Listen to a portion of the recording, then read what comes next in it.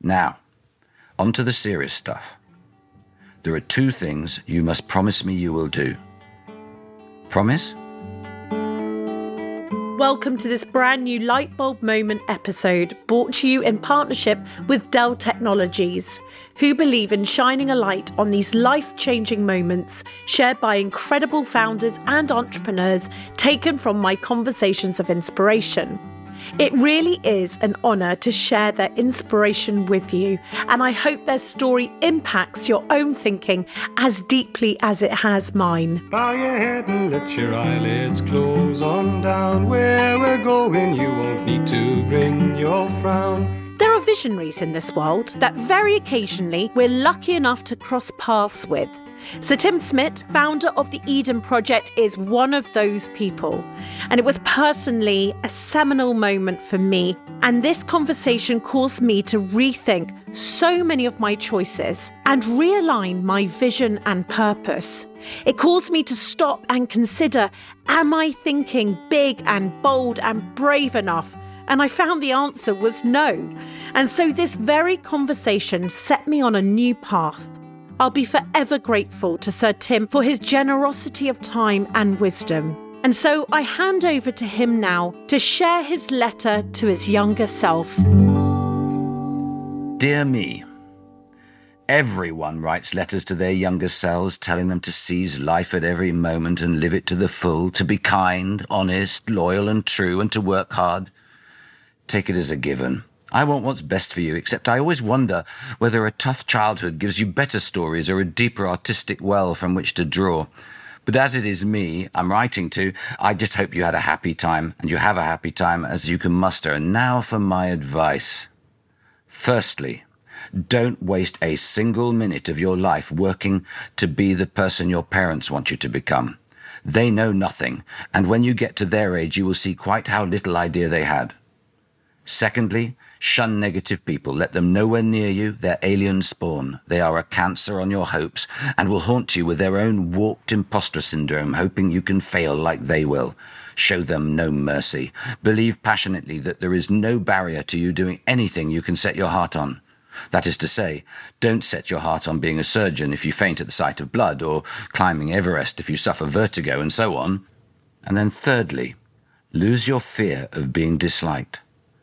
So many people live lives crippled by shyness and an inability to ask for what they want or need, or fear telling a truth that will cause them to be disliked. The cost of not losing it is that you will forever be in chains to relationships that do not nurture you. All I can tell you from experience is that if you have the nerve to tell people that they are disappointing you or behaving improperly, your relationship changes with them. There is nothing unsaid, and things will change for the better. Fourth, always be trustworthy. You get measured by your word, and trust is the most powerful currency there is. Everything I've done as I got older has been built on persuading people it was fun and worth working with me. Think big. There's plenty of time to think small when you're old and dribbling. People are attracted to big, and it means you have a stage to share with others. I won't bang on about many other things you need to make your own mistakes, and they're mostly fun. Come to think of it, make loads of mistakes. You'll notice as you get older that all the funny stories you have to tell are about things that fail. No one wants to hear the stories of your success. People can't help it. It's human to take a weird pleasure in the misfortune of friends. Be self-deprecating and revel in your mistakes and turn them into an art form. Now, on to the serious stuff. There are 2 things you must promise me you will do. Promise? When older people tell you not to bother or remark that you probably do not have time to come round, beware. The greatest regrets of your life will be the memories of older people you loved but were too busy to fit into your life. Be selfish. Go visit them. Call regularly. Why?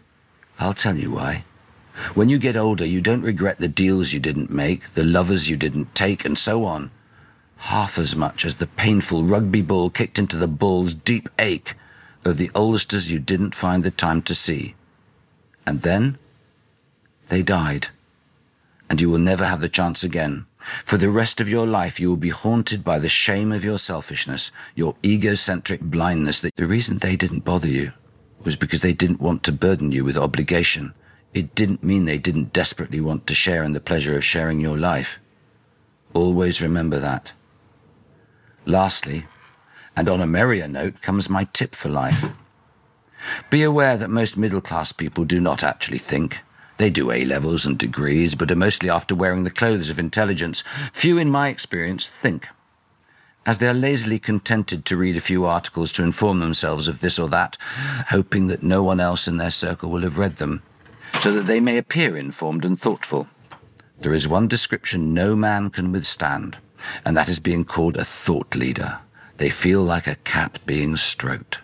This is the accolade of choice. Go think. Go read. Be curious in everything. Don't let people steer you to study science or humanities. Study everything. Savor everything. And learn to see a bigger picture. The choice I have made is that I accept every third invitation I receive, unless it clashes with a family commitment. Only in this way can you put your life in social jeopardy. Only in this way can you meet the miracle people, the people you didn't know you needed to meet. This is where magic lies, and in my life, every life-changing meeting has taken place in this place. It is here, my young friend, that you learn the truth of that marvelous Irish saying, "Random meetings are dancing lessons from God." Remember this even in the darkest time, and who knows what could turn up. Go well, go safely, and develop a profound sense of ridiculous, and love wholeheartedly. You'll find laughter will be your friend. Till later. Tim's podcast is one of the all-time greats. And if you've not listened to it recently, I urge you to treat yourself, get yourself a cup of tea and a hobnob, and absorb these life lessons given with such soul and humour. It's almost impossible to pick a moment that was the light turning on. Hence, his letter to self is what I chose. But his letter struck a chord with an element we so often don't speak about. You see, when you go after your dreams or drive towards a vision in life or business, it takes guts. Now, I think there's a notion that those guts come from toughness and a muscle built due to the trenches in life you've managed to survive. But that's not always the case. I would go as far as to say that the majority of those who are brave enough to travel a less trodden path, they are sensitive souls who have tapped into an observation that they feel they can help or solve. Far from a bullet hurtling through the air with nothing in life that can dent it, actually, I think those who strive to live less ordinary are good souls with a life force around them. The life force is a shield of sorts, but stick a pin in it, this delicate, magical aura will pop, and the founder or dreamer will turn vulnerable. So when Tim spoke about being around negative people, he called them alien spawn with a warped imposter syndrome. He was right, as they are super dangerous to your life force and normally have pockets full of pins. When he spoke about not worrying about being disliked or being chained to a relationship that's not good for you, he was right again. As it is one and the same thing, isn't it? We find ourselves collecting people in our lives, old friends, members of our family maybe, school playground acquaintances, who were fine, even lovely, even your best friend to start with. But somehow life and all the ups and downs changed them. You find yourself being around terrible energy or negative Nancys, or worse, someone who resents your lust for life or becomes jealous of your dreams or accomplishments, and so on. I bet you are all nodding, by the way, listening to this, because we all have them, and we all feel disempowered to do anything about it, as then that would lead to Tim's second point, being disliked, creating politics.